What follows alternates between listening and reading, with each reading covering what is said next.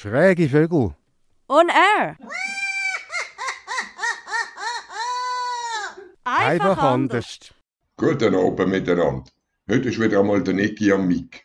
Wir wollen in dieser Sendung das Thema Corona aus ein paar interessanten Gesichtspunkten beleuchten, wo man sonst in den Medien nicht so viel hört und liest. Seit ein bisschen mehr als einem Jahr hat uns der Coronavirus im Griff.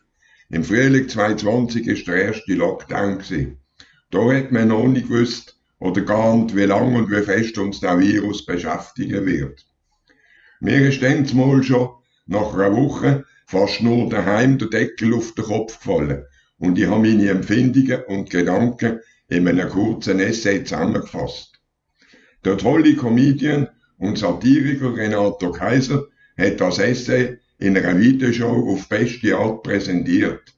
Wenn ich das so toll gefunden habe, möchte ich es euch nicht vorenthalten. Für die Radiosendung habe ich seine Videopräsentation von meinem Essay stark verkürzen. Wer das Video im Original und in voller Länge will genießen, kann das auf meiner Homepage niggischwald.com unter der Rubrik Medien jederzeit machen. Das Wort hat jetzt der unvergleichliche Renato Kaiser mit meinem Essay Niggi allein zu Hause. Niggi allein zu Hause. Dieser blöde Virus. Corona heißt er im Volksmund, SARS-CoV-2 nennen ihn die Wissenschaftler. Er verursacht die Covid-19-Pandemie. Nun ja, tönt trocken und nichtssagend. Aber gemäß Weisungen des Bundesrates sitze ich zu Hause. Gott sei Dank in meiner schönen neuen Wohnung mit Balkon und nicht mehr in der alten Kaschemme. Die Wohnung ist wirklich toll und ich bin fleißig am Einrichten. Das meiste habe ich Gott sei Dank vor den restriktiven Corona-Maßnahmen geschafft. Jetzt wäre der letzte Schliff noch nötig. Aber wie? Alle Geschäfte sind geschlossen, kein Baumarkt, kein Möbelhaus, kein gar nichts. Das ist noch kurz vor der Baumarkteröffnung. Wahrscheinlich hat er jetzt voll zugeschlagen. Mit Bananen, Gemüse und Ähnlichem lässt sich nun mal das Ambiente in der Wohnung nicht verbessern. Also heißt es abwarten und Geduld haben. Eine Eigenschaft, die noch nie zu meinen Stärken gehörte. Meine Gedanken kreisen. Ja, wenn man alles hätte, noch rechtzeitig ankaufen gewesen wäre, dann hätte man jetzt Zeit und Muße zum Basteln und Einrichten. Also müssen andere Strategien her, Beschäftigung ist gefragt, den ganzen Tag Flimmerkiste kommt definitiv nicht in Frage, Sport gibt's ja eh keinen, alles abgesagt und stillgelegt, ich vergrabe mich im Laptop. Kreativ schreiben war die Idee. Denkste, immer wieder schweifen meine Gedanken ab und befassen sich mit der momentanen Krise. So wird es nichts mit der Kreativität. Immerhin gab's zuletzt noch ein paar schöne, warme Nachmittage. Balkon war angesagt. Mir fehlt der Balkontisch. Er wäre beim nächsten Einkauf fällig gewesen. Schon wieder ärgerlich, dieser Virus nervt mehr und mehr. Trotzdem 3 schöne Nachmittage mit improvisiertem Mobiliar auf dem Balkon genossen. Jetzt ist es bewölkt und kühl, Balkon gestrichen. Ich stelle mir vor, wie er dort sozusagen aus Bananen sich einen Balkontisch geschustert hat. Ich würde es ihm zutrauen. Wieder nach neuen Strategien suchen. Zum x-ten Mal das Jahresprogramm der Schräge Vögel gecheckt. Das ist ein Theater für Randständige, wo er mitmacht und sehr viel Initiative drin steckt. Kann man auch googlen. Schräge Vögel Basel, wenn ich bin richtig, glaube zu Basel. Wieder mal an Texten für die Jubiläumsdoku gearbeitet oder wenigstens versucht. Keine wirkliche Eingebung, Schreibblockade. Mir fehlen mehr und mehr die Gespräche mit meinen Freunden, Bekannten und Kollegen in der Stammkneipe. Außerdem fällt mir auf, ich trinke zu viel. Die Intervalle der Füllungen meines Rosé-Glases werden immer kürzer. Das ist ein schöner Satz. So schön habe ich das jetzt auch noch nie beschrieben gehört. Die Intervalle der Füllungen meines Rosé-Glases werden immer kürzer. Auch die Rauchpausen auf dem Balkon mehren sich. Das kann ja auch nicht gesund sein. Ich verdonnere mich zur Selbstdisziplin. Habe mir einen Tee gemacht. Bäh! Das trägt überhaupt nicht zur Hebung meiner Stimmung bei. Langsam hasse ich diesen Virus immer mehr. Facebook hilft auch nicht. Obskure Verschwörungstheorien und wie meist sonst viel Quatsch. Mir geht durch den Kopf, es ist noch nicht mal eine ganze Woche her seit Beginn des Hausarrestes. Wie soll das weitergehen? Ketzerische Gedanken beschleichen mich. Ist das alles wirklich nötig? Könnte doch gar nicht so schlimm sein. Vielleicht reagieren wir ja total übertrieben. Wieso also nicht trotzdem rausgehen, ein kleines Risiko in Kauf nehmen? Dann kommt mir nüchtern in den Sinn, wohin willst du denn gehen? Ist ja alles zu. So geht auch dieser kurze Anfall des mentalen, zivilen Ungehorsams schnell vorbei. Die Vernunft kehrt wieder ein. Aber schon bald beschleicht mich eine neue Idee. Ich könnte doch Freunde zu mir nach Hause einladen, zu einem Drink und ein bisschen Gesprächle. Also zuerst gesagt, dass du zu viel trinkst und der erste Gedanke ist, hey, Leute laden, vielleicht zu einem Drink. Oh, Niggi, I love you. Aber Gespräche auch gut. Das müsste doch unter Einhaltung gewisser Verhaltensregeln machbar sein. Diesen Gedanken verwerfe ich nicht sofort wieder. Es muss ja nicht gleich eine ganze Horde von Besuch sein. Vielleicht zwei Personen wären sicher okay. Morgen werde ich mich dementsprechend informieren. Das könnte doch ein machbarer Weg aus der Isolation sein. Wie gesagt, das ist auch schon ein bisschen her. Ich weiß gar nicht, wie es jetzt ist. Darf man Leute einladen? Ich glaube noch nicht. Ist ja gleich. Ihr seht, mir ist der Gedanke noch nicht gekommen, zum Leute einladen. Das spricht nicht für mich. Es wird Zeit, ans Essen zu denken. Kochen, eine Lieblingsbeschäftigung von mir, steht an. Ich kann aus den Vollen schöpfen. Kühlschrank und Tiefkühler sind gut gefüllt. Also kann ich mich voll austoben und anschließend genießen. Nach dem Nachtessen gibt's Fernsehen. Also doch Flimmerkiste. Schweiz aktuell, Tagesschau und die x-te Sondersendung zum Coronavirus oder vielleicht mit etwas Glück ein Krimi. Wobei teilweise ist ja auch ein bisschen wie ein Krimi. Dann ist wieder mal ein Tag in den eigenen vier Wänden überstanden. Was bringt der nächste? Wie komme ich morgen über die Runden? Irgendetwas wird und muss mir sicher einfallen und das ist ja dann noch die Idee. Da ist ja noch die Idee mit dem Besuch. Mal sehen, ob und wie sich das realisieren lässt. Immerhin eine neue Aufgabe wartet auf mich. Für heute mal gute Nacht. Niggi allein zu Hause. Also, wie ihr gehört habt, bin ich in dieser Zeit nicht so wirklich glücklich gewesen. Aber ich bin ja nicht allein und der Einzige, der mit Corona leben muss. Es interessiert sicher auch, wie andere Leute die Zeit erleben. Darum habe ich Marian gefragt, wie sie das Ganze erlebt hat. Die Marian hat in dieser Zeit bei der Spitex geschafft und viel mit alten Leuten zu tun gehabt. Hören wir doch, was Marian zu all dem zu sagen hat. Grüezi Marian, du hast ja in der Corona-Zeit bei der Spitex geschafft und sicher aus dieser Zeit einiges Interessantes zu berichten. Zuerst interessiert mich natürlich mal generell, wie hast du die Zeit mit der Spitex, Betreuen von alten Leuten, im Zusammenhang mit Corona erlebt? Sali Niggi. Es war eine schwierige Zeit. Vor einem Jahr war ja der total Lockdown und da durfte ich gar nicht arbeiten, weil ich im Februar 65 geworden bin und da war die Regel, ab 65 ist man Risiko und darum durfte ich nicht arbeiten. Ich habe gleichzeitig gewusst, dass mein Team am Anschlag ist, von den Leuten her, die selber überfordert waren, Leute, die müssen testen, ob sie es haben oder nicht haben. Und ich war daheim und konnte nicht helfen. Als sich das Ganze dann ein bisschen gelockert hat, konnte ich wieder arbeiten. Und bin sehr happy gewesen, auch meine alten Leute wieder zu sehen. Und natürlich alles unter ganz strengen Hygienemaßnahmen. Das heisst, Masken, Überschuhe, Hände desinfizieren. Es waren Beziehungen, die ich zum Teil über ein Jahr, 2 aufgebaut habe, dass die Leute das Vertrauen hatten in mich, dass sie mich in die Wohnung hineingelassen haben. Und dann komme ich plötzlich und Leute und habe Masken im Gesicht. Haben sie zum Teil die Türen gerade wieder zugemacht, weil sie mich nicht gekannt haben. Weil sie verschrocken sind, oder ja, wie? Hey, was ist los? Pen, wieder zu. Habe nochmal geläutet, mit Distanz, Masken runter und gesagt, hey, ich bin's, ich komme. Ja, warum hast denn du so einen komischen Lumpen im Gesicht? Ja, das sind schwierige Situationen, weil die Corona ist an den Leuten, die wirklich schwerstdement waren, vorbei.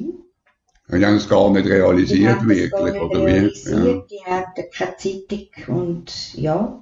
Und jetzt komme ich plötzlich mit dem Lumpen im Gesicht und diesen komischen Überschuhen. Und ja, es ist von dem her dann sehr aufwendig gewesen, das Vertrauen wiederherzustellen, auch mit dem Lumpen im Gesicht. Und ich arbeite ja nicht in der Pflege, ich habe in der Betreuung gearbeitet, ich bin diesen Leuten posten, ich habe ihnen gekocht, ich habe geschaut, dass sie Mittagessen, ich habe auch ein bisschen Haushalt gemacht und es ist wirklich einfach ja, eine schwierige Situation. Hättest du aber eben durch das auch viel mehr Aufwand gehabt, nehme ich an. Und hat das mehr Zeit beansprucht. Bist nicht so vorwärts gekommen wie vorher oder sonst. Auf jeden Fall. Im Normalfall, oder? Auf jeden Fall. Und vor allem eben mit dem Ämter kann man nicht erklären, ja, es ist jetzt Corona und wir müssen und es ist jetzt eine Vorschrift. Weil sie haben es nicht begriffen. Wir verstehen das irgendwie gar nicht. In dem ich Fall. bin nicht krank und du bist ja nicht krank. Warum muss denn das sein, oder? Und dann haben wir einfach viel grösseren Aufwand gehabt, um mehr Zeit zu verbringen mit dem Kunden und ablenken und Gesprächeln und lachen miteinander und die Corona draussen lassen, im Prinzip. Mhm. Also hast du einfach irgendwie eine Art wie ausblendet? Ja, bei den Leuten ist das ganz wichtig gewesen, weil es geht nicht in den Kopf hinein und das ist so, oder? Ja, man sieht daraus, aus dem, was du jetzt sagst, dass es eben schon nicht keine einfache Zeit war. Ich glaube, für niemanden. Ja. Auch für andere Leute nicht. Jetzt noch eine letzte Frage.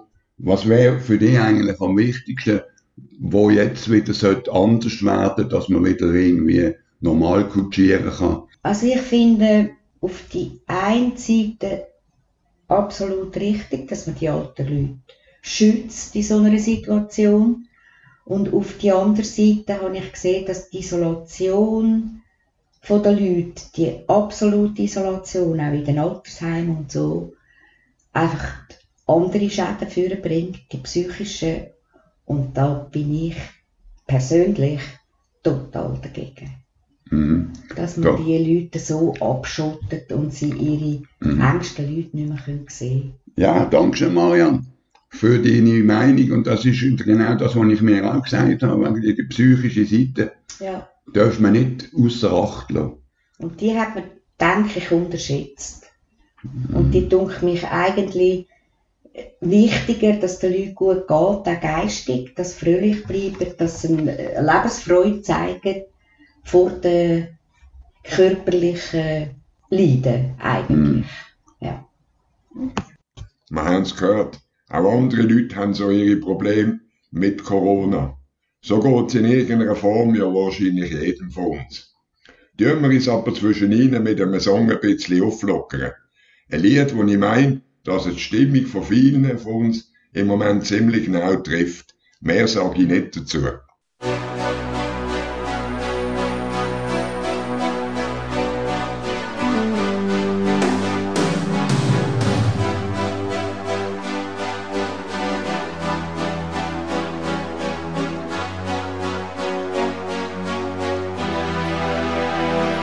Empty spaces, what are we living for? Abandoned places, I guess we know the score. On and on, does anybody know what we are looking for? Another hero, another mindless crime, behind the curtain, in the pantomime. Hold the line, does anybody want to take it anymore? The show must go on. The show must go on. Yeah. Inside my heart is breaking, my makeup may be flaking, but my smile still stays on. Whatever happens, I leave it all to chance. Another heartache, another failed romance. On and on, does anybody know what we are living for? I guess I'm learning I must be warm and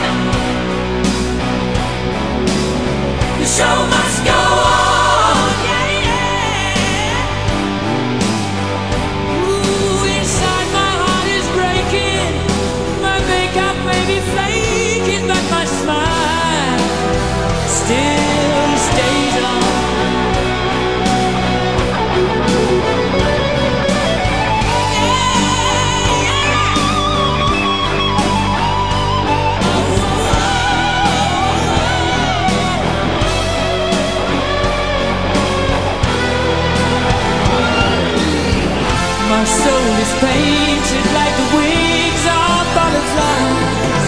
Fairy tales of yesterday will grow but never die. I can fly, my friend. Show must go on. Hey, show must go on. I face it with a grin. I'm never giving in. On with the show.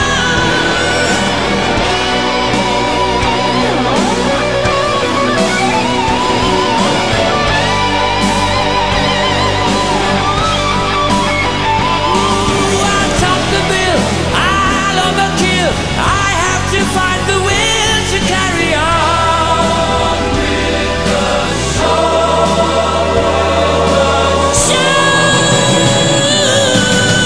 Show must go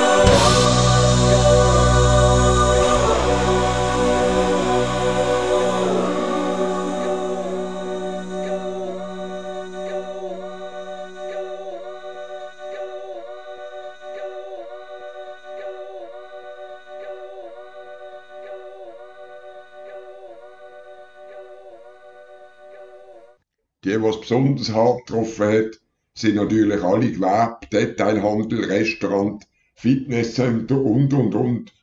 Auch dazu wollen wir uns eine Stimme von einer direkt Betroffenen anhören. Wie man die Corona-Krise als Selbstständigerwerbende im Kleingewerbe erlebt und mit was für Problemen zu kämpfen hat, habe ich von der Gabi wissen. Sie hat in Zürich Wiedig ein Kiosk für Schloss und ich bin seit gut 10 Jahren ein von ihren Stammgästen. Ja, grüezi Gabi. Dankeschön, dass du mir ein bisschen Auskunft gibst über das Thema Corona. Du hast ja einen eigenen Betrieb und hast müssen die Hälfte davon zumachen in den Lockdowns, in den zweimal Corona-Zeiten. Und mich interessiert jetzt, was hat das für dich bedeutet? Wie bist du mit dem umgegangen und was für Schwierigkeiten hast du gehabt? Ja, hallo Niki. Ja, freut mich, wir können die Interview da machen, dass auch etwas andere erfahren noch ein bisschen. In der ersten Phase hatte ich sehr große Schwierigkeiten, vor allem Ungewissheit, was passiert, sehr lange Wartezeit, wie über Entschädigung, so auch vom Vermieter, 2 bis 3 Monate, Ungewissheit. Es ist ziemlich schwierig gewesen. Ja, du hast ja nicht den ganzen Betrieb müssen schließen, du hast ja einen zweiteiligen Betrieb. Du hast einerseits einen Kiosk und andererseits einen Kaffee. Das Kaffee musste zumachen und den Kiosk hast du betreiben. Ja. Hat das spezielle Auswirkungen gehabt auf Entschädigungen oder so, oder Schwierigkeiten geboten? Ja, das muss ich sagen, Gott sei Dank nicht. Obwohl mein Hauptgeschäft ganz klar ist Cafeterie, Kiosk eher weniger. Aber auf die Entschädigung hat es keine Auswirkungen gehabt. Ich bin als Härtefall entschädigt worden und von dem her muss ich sagen, ist alles korrekt für mich gelaufen. Genau. Alles wunderbar. Und das tönt ja schon mal nicht schlecht. Genau. Ich meine, ich habe schon anders gehört, aber ich bin ja froh für dich. Ich meine, der Betrieb existiert ja Gott sei Dank immer noch und hoffentlich noch lange. Jawohl. Ja, weil wir hängen alle an dem. Genau. Und die nächste Frage, die ich habe, du hast ja jetzt Einbußen gehabt, trotz Entschädigung und. Hast du das Gefühl, du kannst das irgendwie wieder einmal wettmachen oder schreibst du das einfach ab? Ja, es ist sehr schwierig zu sagen. Prognose machen sowieso. Selbstverständlich probiere ich Abschreibungen machen, muss ich mit meinem Buchhalter reden und schauen wir mal, ich bin ein positiver Mensch, ich schaue positiv in Zukunft und man muss das Beste draus machen und hoffe, dass die Leute auch sind kauffreudig und dass da doch gute Wendung kommt, ja. Ja, das klingt schon mal gut, dann bin ich ja sehr froh, dass du das positiv siehst. Und dann hoffe ich natürlich für dich und für uns alle, dass das so weitergeht, wie es jetzt angefangen hat. Jetzt können wir ja wieder auf die Terrasse hocken und ein bisschen gesprächeln. Und müssen nicht blöd in der Gegend rumstehen. Ja, Das ist auch so lustig. Bis am Sonntag haben wir müssen stehen. Und jetzt dürfen wir nicht mehr, weil jetzt müssen wir sitzen. Zum Letzten noch. Ich danke dir vielmals, dass du da gewesen bist und mir das erzählt hast. Und ich wünsche dir für die Zukunft und deinen Betrieb alles Gute. Ja. Dankeschön vielmals, Gabi. Dankeschön, Niggi. Tschüss. Wir merken also, wie vielfältig und unterschiedlich die Wahrnehmungen und der Umgang mit dieser Pandemie sind. Es gibt aber auch noch einen speziellen Aspekt von dieser Krise, nämlich Menschen, die am Rand der Gesellschaft leben, von Armut betroffen sind und so weiter. Was bedeutet die heutige Situation für sie und wie gehen sie damit um? Ich habe eine kompetente Auskunftsperson gefunden und wollte wissen, wie das so ist. Der Christian leitet zusammen mit der Priska das Büro in Zürich von der Surprise. Surprise kennen ja sicher die meisten von euch. Es ist das Strassenmagazin, das von Menschen in schwierigen Lebensumständen verkauft wird. Auch soziale Stadtführungen bietet Surprise an. Hoi Christian. Hoi Niggi, danke für die Einladung. Auch ihr bei der Surprise sind ja von dieser Corona-Krise stark betroffen gewesen. Eure Verkäufer und Stadtführer sind ja dann auf einmal vor dem Nichts gestanden. Wie haben die das überlebt? Haben wir in irgendeiner Form Unterstützung bekommen? Also, man hat es ja ein bisschen gesehen, dass irgendein Lockdown bevorsteht. Wir haben die Leute ein bisschen darauf aufmerksam gemacht, dass sie eventuell kommen können. Wir haben sie ein bisschen vorbereitet. Sie waren natürlich auch ein bisschen verunsichert gewesen und das ist eigentlich ihre Tagesstruktur und sie freuen sich an, die Hefte verkaufen. Und wo es dann so weit war, und schlussendlich war es doch 2 Monate gewesen, aber wir haben doch versichern, dass wir von Surprise gewisse Reserven haben, dass es gut gespendet wird und dass wir für sie schauen. Aber es ist dann doch 2 Monate gegangen und das ist dann für alle recht zäh, vor allem am Schluss. Und wir haben es dann immer wieder ein bisschen abholen und wir haben es unterstützt, dass, wenn es dann weitergeht und so, dass wir sie nicht im Stich lassen und dass dann sicher auch wieder sehr gut wird losgehen, weil wir haben in den letzten 1, 2, 3 Jahren, auch vor dem Lockdown, haben wir sehr, sehr gute Zahlen gehabt und der Surprise-Verkauf war sehr beliebt gewesen. Ja, dann ist ja auf einmal nichts mehr gegangen. Keine Stadtführungen mehr, kein Heftchenverkauf, überhaupt nichts. Wie haben Sie denn das hier überbrückt? Haben Sie da Hilfe bekommen, Unterstützung oder wie haben Sie das überlebt? Also es war so gewesen, dass wir natürlich teilweise, es hat Abteilungen, die noch voll gearbeitet haben, dann hat es aber beim Vertrieb in der Kanzleistrasse im Regionalbüro Zürich und wir haben uns dann aufteilt. Also jemand war in Kurzarbeit und der andere hat dann weitergearbeitet. Ja, wie haben Sie denn das gemacht dort mal? Hat er dann auf einmal keine Heftchen mehr gebraucht? Ja, wir haben das natürlich und unser Fundraising und so gemacht, dass wir das dann digital aufgeschaltet haben. Teils Heft haben wir auch noch, haben wir weiter produziert und nachher hat es im Nachhinein Aktionen gegeben, wo wir die haben können brauchen und 1-, zweimal sind die Heftchen nicht gedruckt worden, dann haben wir das digital, haben wir dort können, aus Solidarität und für unsere Verkaufenden spenden. Ja, also das heisst, ihr habt euch können wehren. Aber jetzt nimmt mich am Schluss noch Wunder, du bist ja an der Front, du betreust die Leute, wie gehst du selber mit dem um? Wie hast du die Pandemie erlebt? Was macht es mit dir? Gut, ich habe natürlich, ich denke von daheim und ich bin gut eingebettet und ich bin ein positiver Mensch. Ich habe das Gefühl, dass ich unsere Leute können gut unterstützen und motivieren kann, dass es, wenn es wieder losgeht und vor allem, dass es dann wahrscheinlich noch ein bisschen solidarischer zu und her geht, dass die Heftchen und dass ihr Verkauf und dass noch mehr wertgeschätzt wird, weil das haben wir auch gespürt. Also während dem Lockdown haben uns Leute geschrieben und angerufen und sie freuen sich wieder, wenn unsere Verkaufenden die Hefte abkaufen können. Sie vermissen das Surprise-Heft. Und dort haben wir das, und wir sind ja immer in Kontakt mit unseren Verkaufenden und haben ihnen das auch können und auch ein bisschen die Ängste nehmen. Und es hat doch, ich muss auch sagen, sie haben natürlich auch bei uns den Surprise verkauft, die haben natürlich schon einiges durchgemacht und ja, sie haben das eigentlich haben das wirklich sehr gut aufgenommen und haben sich dann vor allem auch gefreut, wenn es wieder losgeht. Also, ja, und man hat schon gemerkt, dass bei unseren Leuten, dass sie schon einiges durchgemacht haben, dass das Corona und die Pandemie für sie also nicht der erste Einbruch ist in ihrem Leben, das ist klar. Und von dem her haben sie es recht gut, also wir haben es gut mitgetragen und wir haben es aber auch unterstützt, also so gut wie möglich. Und sie sind, glaube ich, ja, also sie haben sich auch, wie sagt man, sie haben sich auch damit abgefunden und mit können umgehen. Ja, doch sehr gut mit umgehen. Sie haben sich auch gut, wir haben es ihnen gut können beibringen. Das finde ich super. Ich danke dir vielmals, Christian, dass wir das haben dürfen erfahren von dir, weil das ist ein wichtiger Punkt eben auch, wo vielfach vergessen worden ist in der Öffentlichkeit und überall. Danke, dass du da gewesen bist. Ja, sehr gern. Eine weitere Erscheinung, die in dieser Corona-Zeit stark zugenommen hat, ist das Homeoffice. Das Arbeiten von daheim aus statt am Arbeitsplatz im Büro ist für viele eine völlig neue Erfahrung gewesen.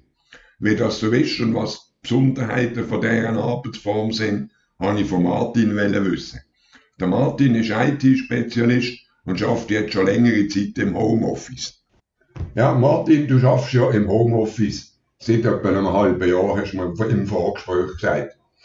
Was ist das Besondere am Homeoffice und wie gehst du damit um? Also das Besondere jetzt nach diesen 6 Monaten, wobei ich habe das relativ früh gemerkt, ist, man muss sich eine Struktur zulegen, weil am Anfang ist ja Homeoffice noch so neu und lustig und da ist man relativ spät aufgestanden mit dem Kaffee und dem Pischi von der Kompi, aber das hat sich überhaupt nicht bewährt und jetzt zwingt mich die Situation, um meinen Tag wirklich zu strukturieren, wo mir vorher die Struktur ist mir gegeben worden, aufstehen, ins Büro fahren und dort arbeiten. Und jetzt muss ich das quasi alles selber machen und improvisieren. Sprich, aufstehen, duschen, Kaffee und dann zuerst mal einen halbstündigen Spaziergang, bevor ich überhaupt am Computer sitze. Weil anders kommt man nie richtig in die Gänge. Also musst du die richtige Selbstdisziplin in dem Sinne, oder? Ja. Ist sehr zwingend notwendig. Ja, also für mich sicher, auf jeden Fall. Ich nehme an, anderen geht es ähnlich, dass man, wenn man es schleifen lässt, hat man schon verloren, würde ich sagen. Da ist man nicht gross produktiv, hat keine guten Ideen und kommt dann nie in so einen Arbeitsmodus rein. Ja, eben, wenn du den ganzen Tag in den Finken und im Trainer und weiss ich was rumrennst, ist es wahrscheinlich eben nicht so erspiesslich. Nein, absolut nicht. Und auch Pause, ich habe gemerkt, dass ich mehr geraucht habe im Homeoffice. Das heisst, man geht raus auf den Balkon und raucht eine und dann habe ich mir gesagt, nein, das ist nicht gut. Dann habe ich mir angewöhnt, Schuhe anlegen und draussen auf der Straße Ziege rauchen. Und das sind so kleine Tricks, die man sich angewöhnen muss. Mhm. Ja, also das heisst, würdest du Homeoffice auch in Zukunft noch machen, in dem Maß, wie du es jetzt machst? Oder würdest du lieber wieder an einen Arbeitsplatz zurückarbeiten? Also in dem Ausmaß, wie ich es jetzt habe, es ist nichts für mich, muss ich sagen. Was mir zusagen ist, sagen wir mal, ein Teil von der Woche im Homeoffice und ein Teil im Büro. So 2 Tage im Homeoffice und der Rest von der Woche im Büro. Auch irgendwie variabel, wenn so heisst, nein, ich komme jetzt mal einen Monat lang vollkommen ins Büro, dann wäre das auch okay. Aber das Büro wäre da schon irgendwie wichtig auch. Auf jeden Fall. Ja, der Austausch mit den Leuten, man hockt nicht den ganzen Tag alleine vor dem Kompi, man ist unter den Leuten und das fehlt noch. Ja. Das hat gut getan. Ich danke dir vielmals, dass wir das haben dürfen erfahren und wir haben mal einen kleinen Einblick haben, wie das jemand erlebt, der das wirklich 1:1 mitmacht. Dankeschön vielmals, Martin. Gerne geschehen. So, das ist jetzt für heute. Wir würden uns über euer Feedback auf der Homepage von der Schräge Vögel unter der Rubrik Kontakte freuen. www.schräge-vögel.ch. Tschüss, bis zum nächsten Mal, wenn es wieder heisst. Schräge Vögel. On air. Einfach anders.